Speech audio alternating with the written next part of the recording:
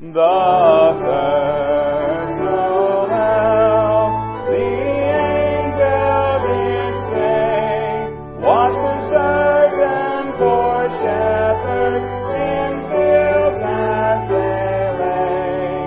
In fields where they keeping their sheep on a cold winter's night that was so deep.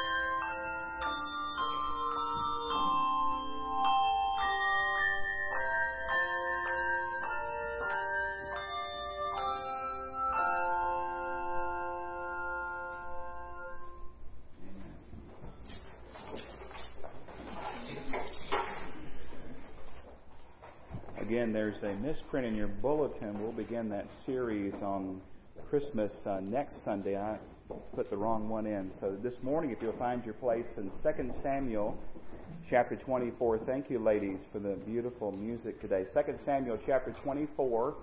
We're going to finish up our series on David. We've called it Flawed Hero. 2 Samuel chapter 24, please. 2 Samuel chapter 24. You know, the best of men are men at best. Did you know that? The best of men are men at best. And we've learned that time and time again as we've been looking at David's failures. And I want you to know we've not spent this time looking at David's failures because we wanted to make ourselves feel better.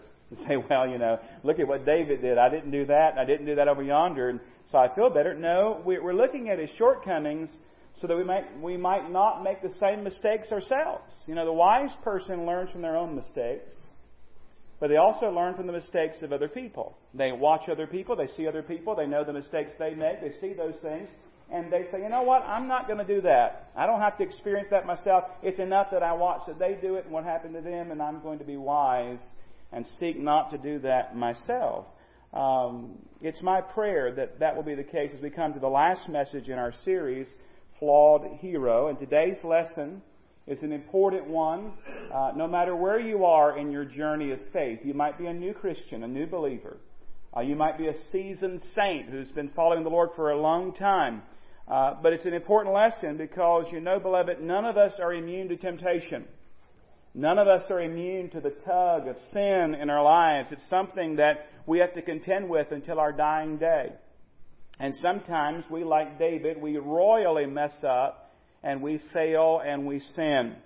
And many people considered David's sin with Bathsheba, and we studied that one together.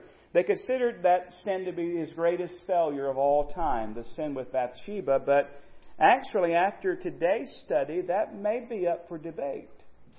Was that really David's greatest failure, or was this that we're about to study David's greatest failure? I could have chosen one of two passages as our main text today, 2 Samuel 24, or he could have went to 1 Chronicles 21, and we will reference that one some, but I've chosen to stay here in 2 Samuel chapter 24, and we're going to take that as our main text. Now, I've got to warn you before we read that even after we're done studying today, there are going to be some questions that are still going to be left unanswered.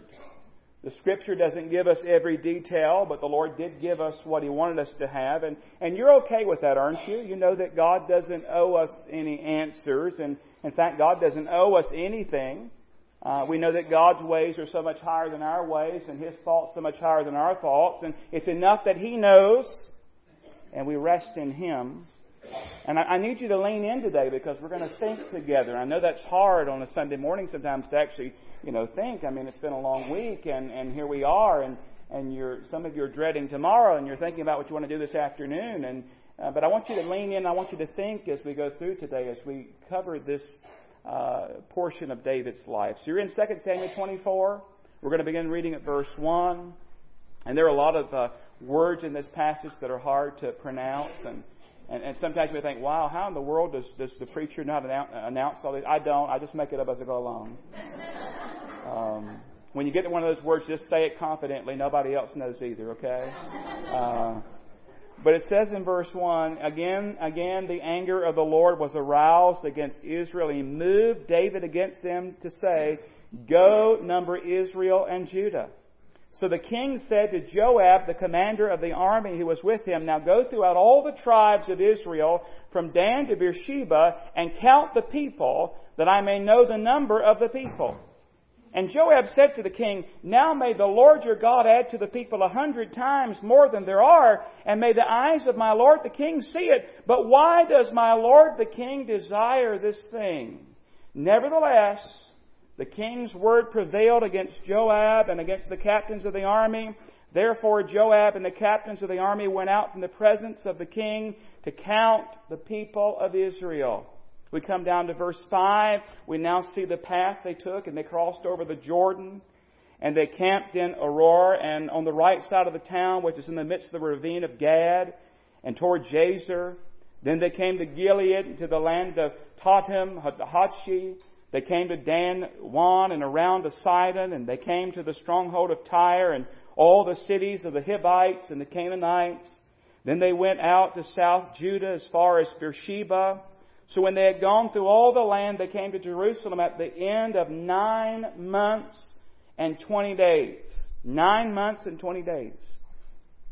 Then Joab gave the sum of the number of the people to the king, and there were in Israel 800,000 valiant men who drew the sword, and the men of Judah were 500,000 men. Now verse 10 is very interesting, because we're not expecting to read this.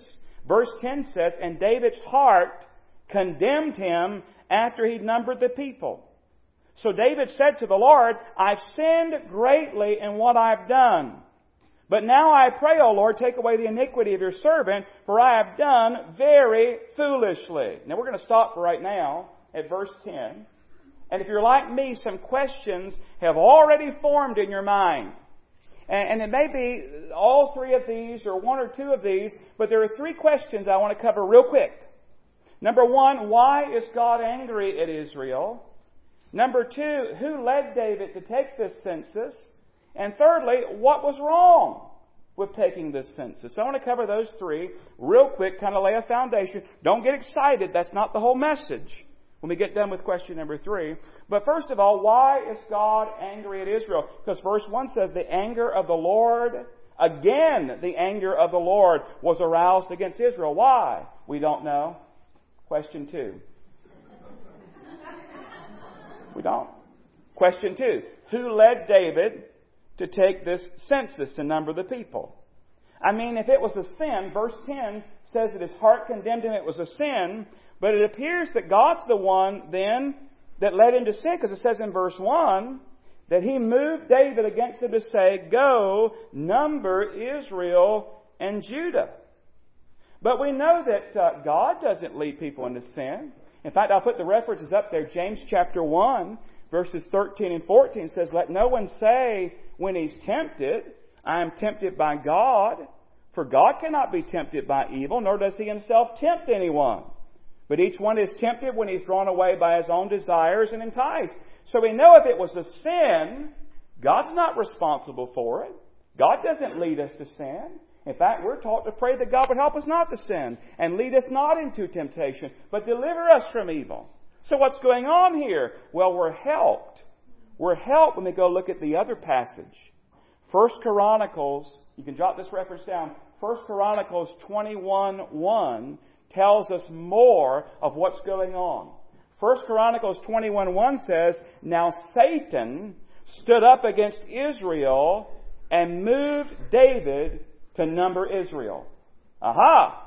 So Satan's behind this. 1 Chronicles 21:1. Now Satan stood up against Israel and moved David to number Israel. So this is Satan's moving and tempting him. But then why does it say in our text that God moved David to do this? Isn't the Bible contradicting itself here? No, beloved.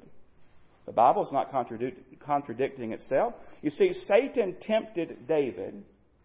David decided to do it, and God allowed it all to take place. You understand that God's in total, complete control, don't you? Satan tempted David. David decided to follow the temptation, and God allowed it all to take place. You know, God is in control. We can't even lift our little finger. We can't even do that without God, without His enablement, His power, His allowance, His allowing us to do that. And Satan cannot move without the permission of God Almighty. And so in a sense it is that God allowed this to take place. It was a sin. David did it, but God allowed it to happen. But then comes the third question. I think this is probably the question that's probably upon your mind the most. And that is, well, what's wrong with taking the census in the first place? I mean, what's wrong with this? What's wrong with numbering the people? I mean, don't we even have a book in the Bible called Numbers? Well, there are a lot of different ideas. I'll run over a couple of them with you real quickly. Some people think it's based upon what Exodus 30, verses 12 and 13 teaches. And that is, when they went out to take a census, they were supposed to collect an offering. And they say, well, probably what happened here is David went out and he had the census taken, but he didn't collect an offering. He disobeyed the Lord, and so therefore it was a sin. Then others say, no, what's going on here is David is numbering these people because he's beginning to rest and trust in his military strength rather than the strength of the Lord. And he wanted to know how many valiant men that there were in his army and in his kingdom. And then there are those who say, no, what's going on here is just plain pride. David wanted to see and hear and have account of just how marvelous and wonderful his kingdom had become. Now, we're not told exactly what the cause of this all was and why it was a sin, but we know it was a sin. And beloved, personally, I lean toward the third one, and that is, I believe what we have here is pride, plain and simple. Pride, plain and simple. It may be he did not collect the offering. It may be he was resting in his military power, but that's pride too. But I think what we have here is pride. You see, his sin with Bathsheba, has been noted, was a sin of passion. And this sin seems to be a sin of pride.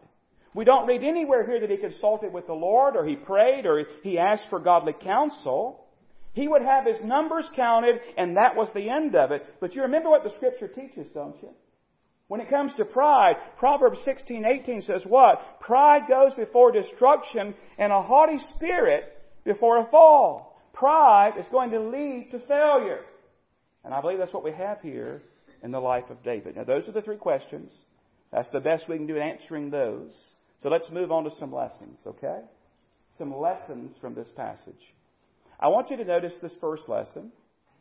And it's this: God is sovereign even when we're foolish. God is sovereign. He's in charge. He's in control. He's the king. God is sovereign even when we're foolish. Now, sometimes we make dumb mistakes, don't we? Let's just be honest about it. We sin in a foolish manner, don't we? You ever sin and say, how could I be so dumb? I can't believe I did that. We sin. We do foolish. David says, go and number the people. And this was a sin in his case. Notice what he says in verse 10 again. Notice how foolish it was. David's heart condemned him after he'd numbered the people. David said to the Lord, here's his prayer, I have sinned greatly in what I've done. But now I pray, O Lord, take away the iniquity from your servant. For I have done what? I've done very foolishly. Lord, I've been acting the fool in this. I've been foolish in doing this. God, you're still sovereign, though. And I'm crying out to you. And I want you to stay with me. Don't leave early. Because we're going to see how God's going to bring good out of this. How God's going to bring good out of this. Have you noticed the grace of God in this passage already? We've only read the first 10 verses, right? But did you notice God's grace in it? Did you notice it seems to even try to warn David early on? When David tells Joab to go and number the people, did you notice verse 3, what Joab said? Joab didn't say, yes, sir, and march out. Notice it says in verse 3, Joab said to the king, now may the Lord your God add to the people 100 times more than there are, and may the eyes of my Lord the king see it. But why does my Lord the king desire this thing? Like a warning for David. Are you sure about this? Remember when he saw Bathsheba? And he wanted to send and get Bathsheba? Remember the grace of God? Is this not Uriah's wife? God is gracious. He's trying to bring a warning. But David plunges on along and he wouldn't listen. And then you have the grace of God of the time factor. It took 9 months and 20 days to get this census together. And you would think that somewhere along the way in those 9 months and 20 days, that David would come to his senses and say, you know what? This is foolish. This is wrong. This is sinful. Bring Joab. Bring them back. Stop this. But he didn't. See, he's a man after God's own heart, but he's acting foolishly. But even while he's acting foolishly, God is still sovereign. And beloved, we need to always remember that. No matter what man does, no matter what we do, God is still in charge. And He's in charge this morning. And it may not always seem that way. It may not always appear that way. It may not always feel that way. But God is always in charge. And here God, it says, is angry with His people. He allows Satan to tempt David. David decides to succumb to the temptation. As we're about to see, God's going to discipline David and the people. And He teaches David a lesson at the same time. God is sovereign even when we're foolish. That's lesson number 1. Lesson number 2, God is merciful even when we're sinful. Praise the Lord for that. God is merciful even when we're sinful. Now let's pick up the story. Let's see what happens. Verse 11. Now, when David arose in the morning, he's just prayed for forgiveness. He just prayed to the Lord there. But then it says in verse 11, now when David arose in the morning, the word of the Lord came to the prophet Gad, David's seer, saying, go and tell David, thus saith the Lord, I offer you 3 things. Choose one of them for yourself that I may do it to you. He gives him multiple choice. Anybody here like multiple choice? When you were in school, you like that? Well, he gives him multiple choice, but listen, none of these are pleasant. In fact, you'll see the multiple choice in the next verse, verse 13. So Gad came to David and told him, and he said to him, here's the 3 now. Shall 7 years of famine come to you in your land? Or shall you flee 3 months before your enemies while they pursue you? Or shall there be 3 days plague in your land? 1, 2, 3, you choose. Now consider and see what answer I should take back to him, the Lord, who sent me. Verse 14. And David said to Gad, I am in great distress. Please, let us fall into the hand of the Lord. For his mercies are great. But do not let me fall into the hand of man. God is merciful even when we're sinful. Well, what did God do?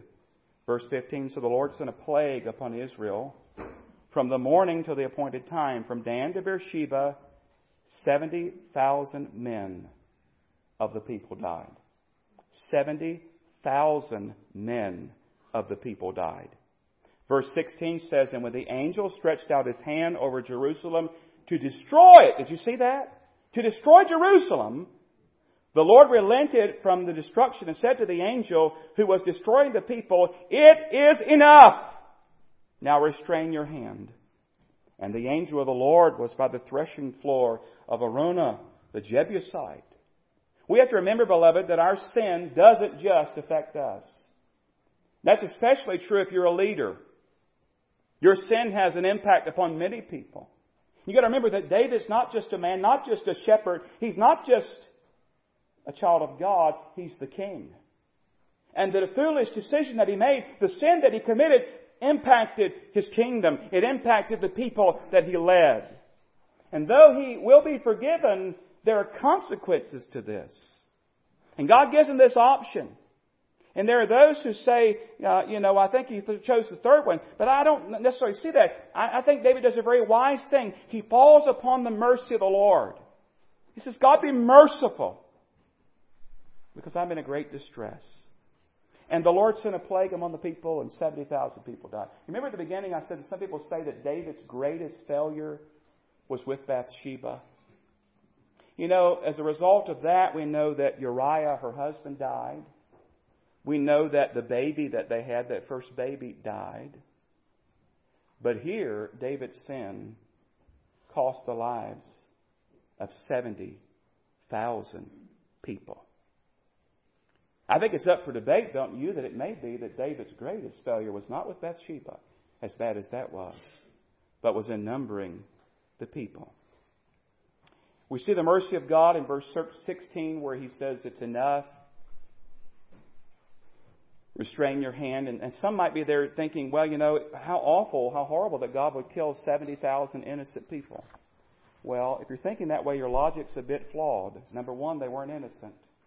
God was angry with the people. And number two, God is merciful in that he didn't kill them all. You ever think about that? God is merciful in letting any of us live. The fact that you are alive today, that I'm alive, is of the Lord's mercies. So the Lord's mercies that we're not consumed. Great is thy faithfulness. His mercies are new every morning. God is merciful. And thank God he doesn't give us what we deserve. Because all we deserve is hell. But in mercy, God is merciful even while we're sinful. When we're sinful, God is merciful. And in mercy and grace, he comes to us. There's grace. There's common grace for all mankind, and there's saving grace for all who will believe. Have you believed? Have you experienced the saving grace and mercy of the Lord Jesus Christ? If not, come to him today in repentance and faith. What have we learned so far? 3 lessons. We've got 2 of them down. Number 1, God is sovereign even when we're foolish. Praise the Lord. Secondly, God is merciful even when we're sinful. Praise the Lord. But there's a third one, and I think you'll like this one. God is gracious even when we're unworthy. God is gracious even when we're unworthy. Let's finish out the chapter and talk about this. Verse 17. Then David spoke to the Lord when he saw the angel who was striking the people, so they could visibly see whatever was going on here. And said, surely I've sinned, and I've done wickedly. But notice his heart. But these sheep, what have they done? Let your hand, I pray, be against me and against my father's house. And Gad came that day to David and said to him, go up, erect an altar to the Lord on the threshing floor of Araunah the Jebusite. So David, according to the word of Gad, went up as the Lord commanded. Now Araunah looked and saw the king and his servants coming toward him. So Araunah went out and bowed before the king, with his face to the ground. And Araunah said, why has my lord the king come to his servant? David said, to buy the threshing floor from you, to build an altar to the Lord, that the plague may be withdrawn from the people. Now Araunah said to David, let my lord the king take and offer up whatever seems good to him. Look, here are oxen for burnt sacrifice, threshing implements and yokes of the oxen for the wood. Here's what you need. Take it. All these, O king, Araunah has given to the king. And Araunah said to the king, may the Lord your God accept you. And then verse 24 is a verse I'm sure you've heard if you've been in church for any amount of time.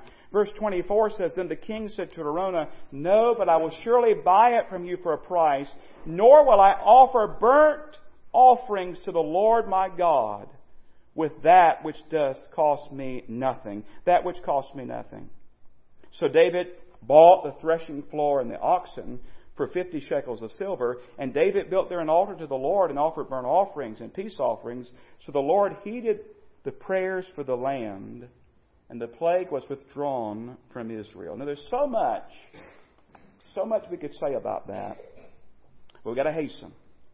I want you to think about this piece of property that David bought that day from Araunah. For the sake of time and clarity, let me share with you what Warren Wiersbe wrote.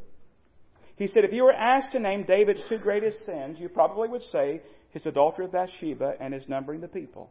And you'd be right. We've been talking about them all morning. But listen, out of these two great sins, God built a temple. God built a temple. Bathsheba, you remember, she birthed the first child and the child died. The next child lived and his name was Solomon. And God chose to have Solomon succeed him on the throne. You know, Solomon was the one responsible for building the temple. And on the property that David purchased, on which he erected an altar, Solomon built the temple and dedicated it for the glory of God. Think about that.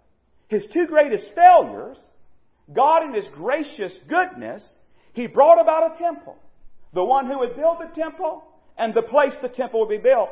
William MacDonald said this, the threshing floor of Araunah, the place he just bought here in the passage, on Mount Moriah, was probably the very spot where Abraham offered Isaac. Way back. It later became the site of Solomon's temple and then of Herod's temple in the time of Christ. He says today it's occupied by a Muslim shrine, the Dome of the Rock. Have you heard of it? And he says it will probably be the location of the temple in the tribulation and finally the spot for the millennial temple. And how did it come to be? Out of one of David, if not the greatest failure David ever had. Out of one of his greatest sins, God brought forth something beautiful. Can't help but think of Romans chapter 5, verse 20. But where sin abounded, grace abounded much more. God is gracious even when we're unworthy. Now, I need to give you two takeaways and we're done. Don't close up shop. There are two lessons, final takeaways that you need to take with you. Number one, this reminds us that we need to beware of pride. Beware of pride. It is certainly proper to count our blessings and name them one by one. But we better not ever boast in our blessings. They're a gift from our gracious God. Not something we earned or we merited. They're a gift from God. All that we have is a gift from God. And He deserves all the honor and all the praise and all the glory. May we never be so proud and think, well, I'm going to lean upon my own resources and my own strength and my own stuff. Because in a moment it can all be gone. Beware of pride. And that's a lesson we all must heed. For all of our life here, beware of pride. But there's a second lesson. That is we need to beware of presumption. Beware of presumption. You say, well, what are you talking about, preacher? Well, we've got to be careful we don't leave here thinking wrongly today. I don't want anybody to leave here thinking this way. Well, David sinned and God blessed him, so I'm just going to do what I want. No. You see, God's grace is not a license to sin. God's goodness is not a free pass for you to live as you desire. Romans 6:1-2 says it this way. What shall we say then? Shall we continue in sin that grace may abound? I mean, if sin brings about God's grace, let's keep on sinning. He says in Romans 6:2, certainly not. No. How shall we who died to sin live any longer in it? You see, David's failures are not given to us to encourage us to do the same. Say, well, David did it, I'm going to do it. I told the teen class this morning about something I did one time. And they gave them an idea. I said, don't do it. In Bible college one day, I decided I was going to set the clock ahead before the professor got there. And I did. And we got out early. And the light bulbs went out in their mind. I said, don't do it. Don't use me as an excuse. And David's sins are not recorded so we can go out and do the same. See, they're warning signs. They're not directional markers that say, go this way. They're warning signs that say, beware. They're not green lights, they're red lights. Warning us, stop, beware, look, listen, avoid the pitfalls. Danger lies ahead if we follow David and his failures and his pride. But beloved, instead let us follow him who was the man after God's own heart, who had a heart that literally was beating for God. And can I just say to you, beloved, when we do fail and we do sin, may we follow his example in crying out to the merciful Father and say, Lord, I fall in your hands. You are merciful. For David's God, beloved, is a good God. And David's God is our God. And we know the Bible teaches he's the same yesterday, today, and forever. And these truths that we talked about, his sovereignty and his mercy and his gracious goodness, they're as true today as they were in that day. Hallelujah. Praise the Lord. What a Savior. What a Father. Amen. Father, we ask that you would seal these truths to our hearts. Thank you that you are merciful. And in judgment you remembered mercy. You said it is enough. Thank you for your gracious goodness to us. Thank you for your sovereignty and for your love and for your mercy. I pray that if anybody here has never received Christ, may this be the moment where your Holy Spirit convicts them and converts them. Help us, Lord, to beware of pride and presumption. Help us to walk in total dependence upon you, being led by your Holy Spirit. Help us, Lord. Lead us not into temptation, but deliver us from evil. For thine is the kingdom and the power and the glory forever. Amen. We're going to sing in closing Christmas song number 91, Silent Night, Holy Night. The altar's open today. If you need to be saved, we'd love to talk with you about that. If you want to come and pray, the altar's open here. 91, we'll stand together. I'll be right down front here. If I can help you or pray with you, I'd love to do that. 91, Silent Night. Let's stand together.